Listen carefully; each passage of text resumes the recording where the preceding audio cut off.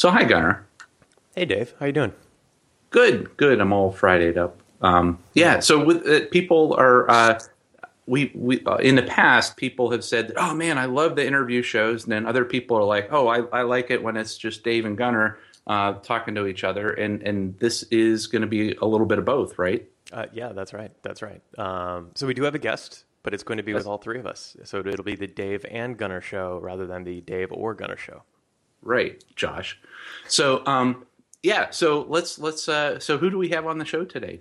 Today we have actually, I'll call her a colleague and a friend of mine, Maha Shaikh, who I met back when she was at the London School of Economics, and she's an academic, and her field of research is in open source.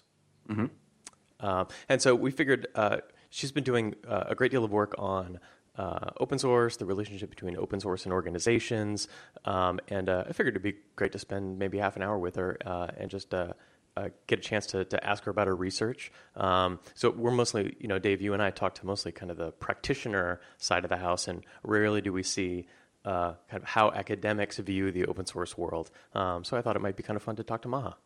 Yeah, no, this is going to be like red meat for a lot of our audience. I could imagine David A. Wheeler's just smiling, sitting in his car, driving somewhere right now. That's right. That's exactly right. So, Maha, welcome. Would you like to introduce yourself a little bit? Hi, thanks very much, Gunnar and Dave. And my name is Maha Shaikh. I've been studying open source for quite a few years now. It was throughout in fact, even my master's and my PhD, and now it's interesting. People tell me, that there are times in academia where you've got to start to have alternative disciplines or alternative areas that you need to move into. And yet somehow I still feel that open source, not only is it an extremely interesting phenomenon, but also there's still so much more to explore, because people in academia have tended to move from open source into crowdsourcing and crowdfunding, all equally relevant and very, very interesting areas as well. And yet there were so many issues about open source that we have yet to explore, which have so many implications for these other fields that are coming up as well. So, yeah, I really enjoy open source, and I've been doing it for a while. And Ghana, just to come back on your earlier statement, you've been amazing, seriously, throughout. I remember bugging you for interviews, for information, just to collect really interesting data from you. And the interviews with you were always so insightful. So I do appreciate all your support as well. Oh, well, it's the least I could do, and thanks for complimenting me on my own show. I like that very much. Thanks. And so, okay, so let's get started, Maha. Here's something I've never asked you, although we've spoken many times over the last few years. What is it that initially attracted you to this area of study? How did you get introduced to it? Well, okay, this goes back a time, all right? So this is when open source was really just kicking off. It was early, and I had to do a dissertation topic. So we're talking really far back, okay, like my master's dissertation. And I had no idea what to do. And I just remember reading The Economist and hearing about open source people and thinking, wow, these people want to do software, write software, and help the world, and they're not, well, at least at that time, the sort of conversation around it was that they weren't being paid, or they weren't directly being paid, which was true and probably is, at least for some people still. And I just thought I need to explore this. And then it was just a very simple kind of, it was weird actually, because I just sort of stumbled upon this idea. But then after doing my master's dissertation on this topic, I got really interested, and I kept thinking, it wasn't that I wanted to do a PhD. It's not that I came in with the clear idea that I was going to go and become, an academic at one point. I did the PhD because I wanted to know more about open source. And I didn't know how else to do it. I didn't know what job would actually allow me to explore questions that were pure curiosity about how this works, why it works, and who are these people. And that's why I decided, well, the only place that's going to let me do it is a university where I pay to be there. So I and on that topic, and it's been a really cool journey so far. So, Maha, did you go into this as an economist looking at open source, or were you coming in from the information systems angle, like a computer person sort of view, and then from that angle? Yeah, no, that's a good question because actually my computer science background is extremely limited. I had to do one course in my undergraduate, which was software engineering related. Can't say I'm much of an expert in that area, as you'll probably find out the more you speak to me. And nor am I an economist. I am very, very IS related, but also I had a background in, well, we used to read a lot about sociological theory and organizational theory, and that was my interest, which is why you'll find that my initial papers or my initial ideas were all about how do these communities actually come about? What is the nature of a community when it's in an online setting and so forth? So it was very sociological, actually, my background.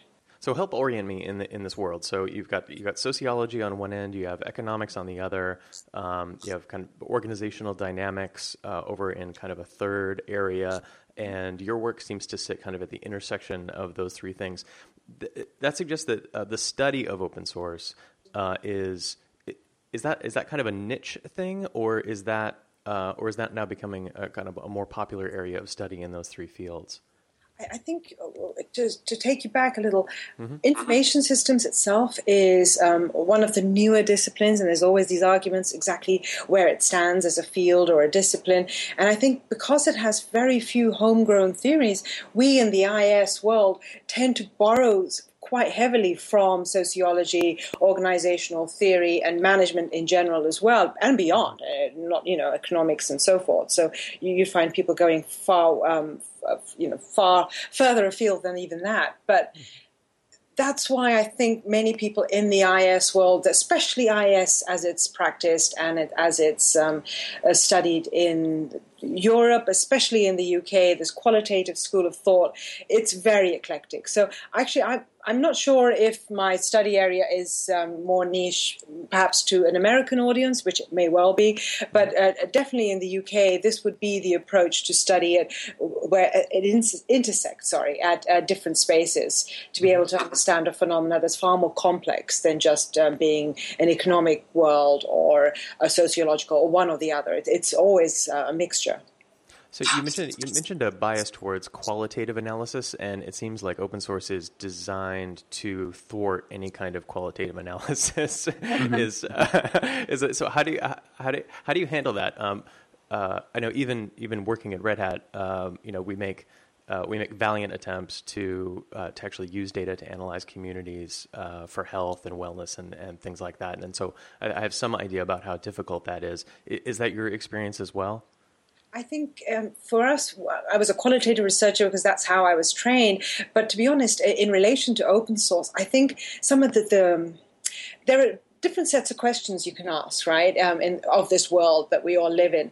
And for me, open source is not, there's more than just how do they make money on. These are questions that relate to the process of things happening, like how the nature of change. And those sort of questions, yes, you can measure change. Of course you can. But being a process theory, so it's hard to sort of have this discussion without, I hope I'm not boring you, because I'm going to get into, a little bit of academics here. Because the idea is that if things are changing in this world, and I'm looking purely at the phenomena of open source within a community setting or beyond even, if things are changing and moving all the time, it's hard to know when do you break some change. So you can, in a company, you have far clearer structures. You have quarterly, I suppose, reports and all sorts of economic reports that you have to write. So everything in between those two reports is the period of time that you're assessing. And then you have points of call that tell you at this period it was, this was the profit margin, and the next one it's so forth and so on. But if you think about change as something that's ever going and there's no sense of real stability, and I see open source as a beautiful picture of that kind of change, because little bits of change have to happen to keep something stable. So if you think about stability more as a sense of lots of changes happening to show and give you the appearance of stability, then that'll help you understand that for me, there was no other approach than doing qualitative, because quantitative, useful and extremely important as it is, for me, the kind of questions I was posing to open source as a phenomena were very, very qualitative related. They had to be based on questions of how things change and how do companies evaluate open source communities. And the how questions, you can have, definitely you can have some sort of quant ideas there as well. But a lot of it also has to be very strongly explanatory. How do these things happen? And that means text, qualitative text. The next thing I was going to ask you about is what your kind of most surprising finding has been in your studies over the last several years. But I think you just answered that question, because you said something really important there, which is that change is necessary in order to ensure the stability of these projects or communities. That they must constantly adapt in order to kind of preserve their coherence. Can you tell me a little bit more about that? Sure. When I was looking at open source communities, I looked at Linux. Now, I know now everybody looks at Linux. And back then, seriously speaking, there weren't that many. So it's really hard to make a case for the fact that, this is a beautifully successful open source community. And I accept also that there aren't that many of them. I mean, there are enough, but, there are lots of open source communities, sadly, that don't kick off very much. And that's for various reasons, not open source related necessarily. But looking at, I remember there was do you remember Eric Raymond's book, The Cathedral and the Bazaar? And he, in one of the, and I'm probably misquoting, but I don't intend to, he talks about how out of all this bazaar, this crazy, I think he calls it a cacophony of sounds and noises and God knows what, something really beautiful, qualitatively, comes out and emerges as good, solid code. And that really struck a chord with me, because then I wanted to explore, how do we look at these communities and the different bits of change that happen inside them? So we can see versions being released as an external person. So let's say I wasn't involved in an open source project, and nor were you. You'd see versions being released. You'd know that things are moving in these communities. But inside, how people are actually working to write code, whether it's doing it as part of their job or doing it as a volunteer, it's irrelevant. Everybody's working around the clock, across the world, and little bits of code are constantly being added. That all, in little bits and little bytes, actually adds to the stability of code. I mean, that's just the code. And if you think about the actual organization and governance of the community itself, how many little mechanisms it takes to actually manage this process. I mean, notwithstanding the fact that, of course, Linus Torvalds is a very strong leader as well. But, over time, he's had to adapt. He's had trusted lieutenants for the American audience put in as well.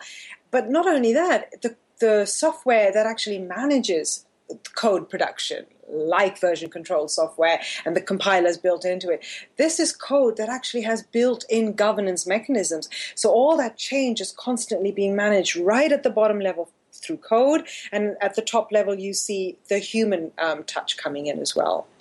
Oh, that's wonderful. That was actually beautifully put. I like that very much. Dave, I'm hogging the questions. You want to go? Yeah. No, and so have you seen differences like where, or have you looked at this angle where, like with Linux, you have contributors that come from, individual contributors, people that work for companies from like all over the place. Yes. And then there are other communities that are heavily driven by a single company. And have you noticed at all any sort of changes or differences between those open source communities and projects whenever there are very, very broad or very narrow based upon the number of like companies or the amount of influence behind each one?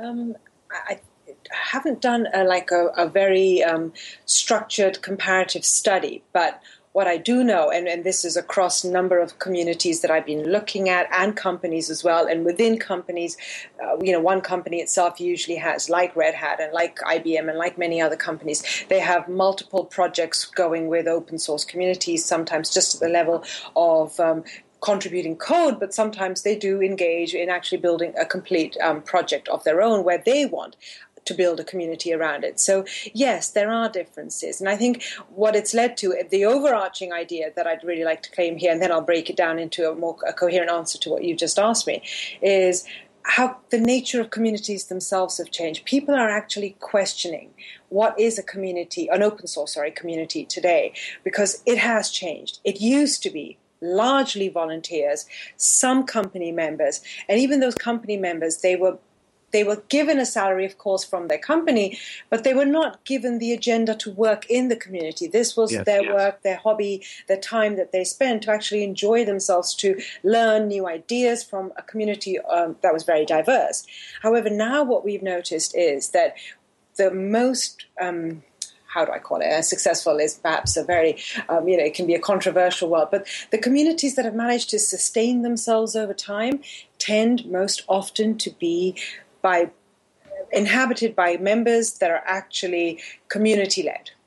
And this is why it's sort of driven my question about the healthy community. How do companies choose them? And what I learned in that study across a number of cases, and this was over 2 years, in fact, now slightly over 2 years, having looked at this work and communities, what we understood was that actually communities have signs of health, absolutely, which is what attracts companies to them. But then the company has to make very strategic decisions about, right, so if this community is healthy today, how do we absolutely make sure that tomorrow it remains healthy? Because now we have more vested interests in this community. We're putting in resources.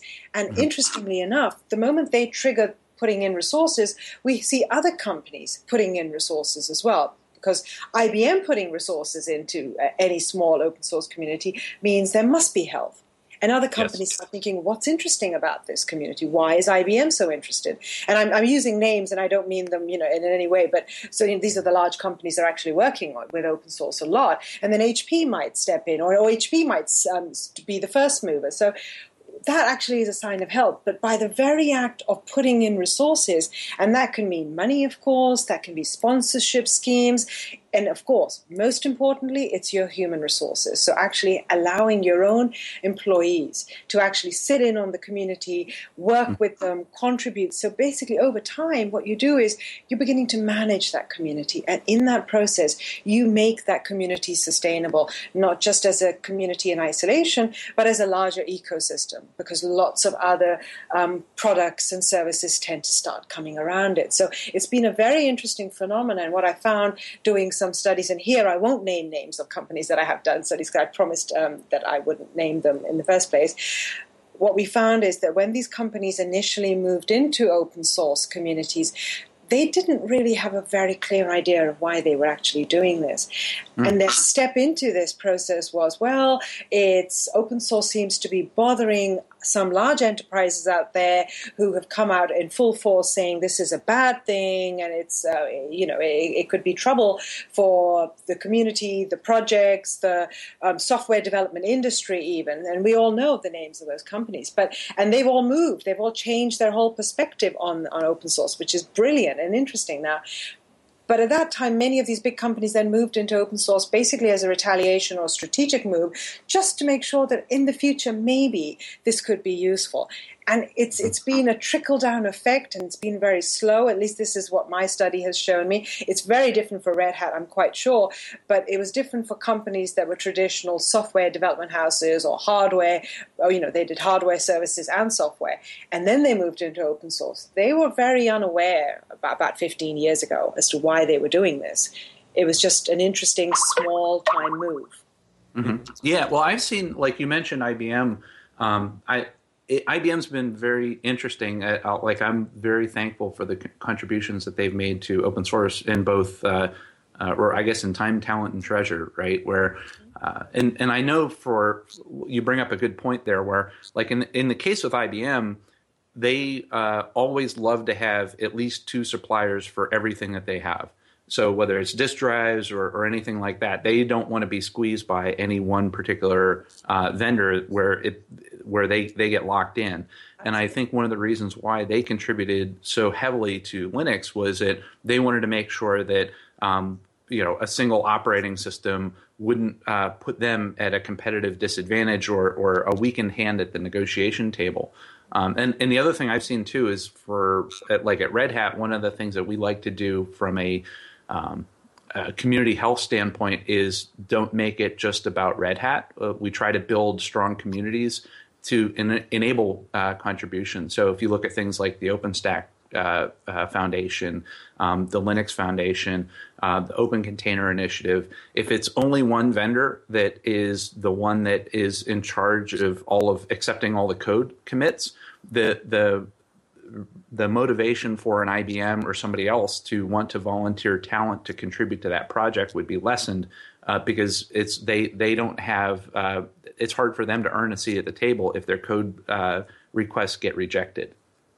You said something else there interesting, which I'd like to tease out, which is you described this virtuous cycle where a major company will come in and through Time, Talent, and Treasure declare a particular open source project interesting, right? So right off the top of my head, I'm thinking about IBM spending $1 billion on Linux back in 2000, and that was kind of that was a wake up call for the rest of the industry, and suddenly everyone rushed into the Linux community, thinking, well, IBM sees something interesting in here. Surely I need to be making my own investment. Now I need a Linux strategy, and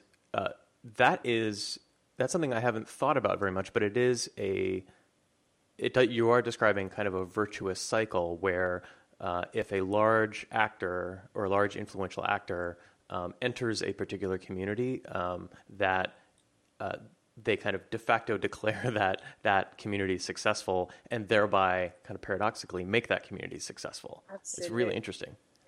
That is very interesting, isn't it? And that's one of my interesting findings, actually, along the way as to how this has actually happened. And but there has to be something about that community. This is what I did understand. So I know it sounds almost like, well, if I'm a big company like IBM or HP, one of these really big, resourceful companies that have a large following around the world because lots of suppliers and vendors and so on are working with them.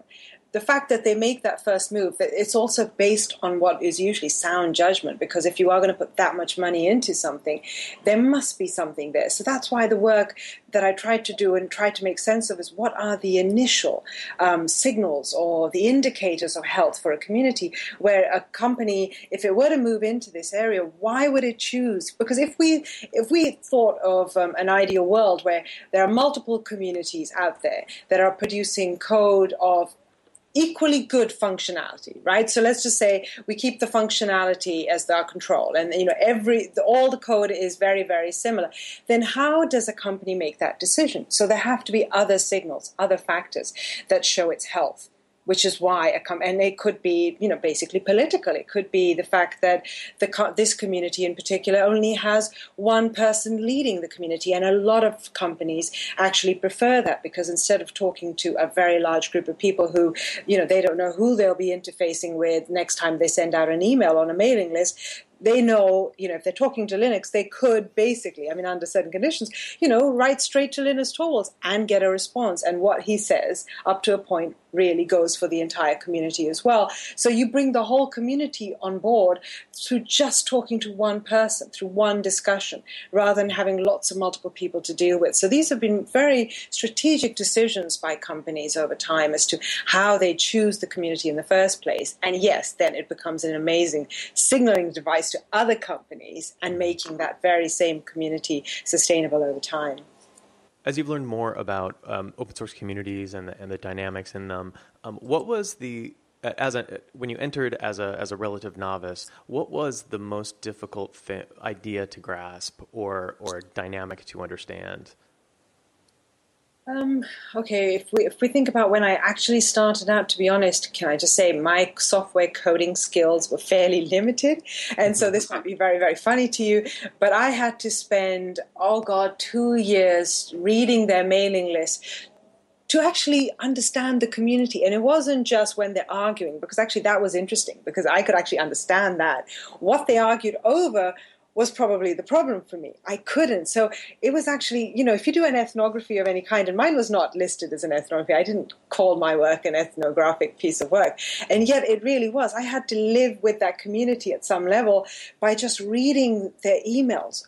Over 8 years of emails, I just kept reading them, and trying to understand, and what does this word mean? And I had a dictionary, I had the Hacker Dictionary, I had all sorts of things around me as resources, just to make sure that if I do use any terminology in my thesis, but also it was not just about being accurate in my thesis. I genuinely wanted to understand what they were talking about. Simple words like grep are not English words. They're not normal words that people use in an academic world unless you're in a computer science department. And so I'm just giving you an example. These were simple words where I actually had to look them up. So that's kind of state of novice that I was. And so, yes, that was the tricky part, just getting to understand them so that I could actually know what they were doing and then actually say something substantial about open source and Linux in particular. Yeah, that's interesting. I can imagine the vocabulary being challenging. I think probably Dave and I both take for granted that the amount of jargon and the number of shibboleths the community has is pretty intimidating, I can imagine, and also constantly changing. And so it's got to make it challenging for someone who isn't kind of steeped in it every day to kind of enter the world, right? Exactly. And what was worse was that I was actually looking at, and I still am, version control software. And then you had that was the whole period of time where there was, I was studying the CVS versus BitKeeper war that was happening within the community, because I'd backtracked. My PhD was, I did my PhD after this time was happening, but I did a retrospective study, so studying all the email lists for 8 years in the back, historically, and looking at all the emails that came up. Oh God, that's where I had to learn, because it wasn't just about how open source developers talk to each other in software engineering language, but the harder part was being very specific about version control software and reading everything I could find on what is version control software. So the first models, the initial ones, and all the way down, and then going to software engineering conferences to meet Walt Tishy. It was just an amazing journey. I will say that it's been brilliant so far. That's great. Yeah. So, Maha, I know before we joined, we were talking about the open organization, and that you haven't read it yet. So, as a door prize for joining the show, we'll have to get you a copy of it, and so you could reenact the Dave and Gunnar show at home. But the home edition, But I think that, I think the open organization, talking about Red Meat, that this would be, that book would be really, really up your alley in terms of more than just open source as part of a community, but how to apply open source principles inside of an organization, whether or not you're even doing open source you could have companies apply open organization principles, even if they're a lumber company or something, they're not even involved in IT at all in terms of, we took a lot of the work that we've been doing on the, in things of participating in open source communities and decision making, and then applying that to our organization. So it's, we'll absolutely make sure you get a copy of that. Thank you. I actually look forward to it, because I would love to read it to be able to understand what are the differences from what I've understood from my interviews and data collection so far, and is that the same kind of impression? And perhaps there might be some really nice detail there about Red Hat, which I would really look forward to. So thank you very much. Sure. So Ma, as we wind down here, what is next for you? What's coming up? Do you have any new projects coming up, or any new papers you have in the can? I have a number of papers that one is on this community health idea. The other is on how companies basically find new mechanisms to manage, and we can find different words for it, but often the literature in management literature would talk about control. And it is interesting how companies have had to learn to let go a lot of their control and find new mechanisms for control, because letting go, it's difficult. The world is uncertain for companies, and they like to manage that uncertainty somehow. So how can they manage a community out there where the usual forms of control and management, like contracts, especially contracts actually, are removed from the picture, because it's harder to have a contract with a diaphanous group of people out there. So that's, these are a couple of papers that are actually coming out and are under review at the moment. So I'm really excited about those. But can I just say, what I'm really, really curious about, and what I've been looking up for God knows how long, and I've been trying to find academic work on it, and I was wondering if both you and Dave might have better resources in that respect, is the actual process of forking. Now, I know everybody knows forks happen, and there are big cases out there that are really interesting. They're quite sexy as well. I mean, depending on which perspective, which side of the boat you're on. But as an academic, that is one phenomena that is actually still quite in the dark. Nobody's explored it in detail. I mean, other than a couple of people in Finland, and their studies have been very interesting. But what I'd really like to go into is do a very in-depth study of different kinds of forks and exactly what, well, philosophically, but also very practically as well, what is a fork? Not just the idea, some people will say if you have a due license on software, that is also technically at some point or one level, it's a fork. So, but that's not a problematic fork unless you don't like due licenses. So how do we understand this phenomena of forks and forking? So this is a actual project that I want to kick off, to be honest, rather than something that I've done too much work on. So I've only got a short paper on it so far that I'm going to go and present at the Open and User Innovation Conference to see what the academics think of my initial ideas in this area.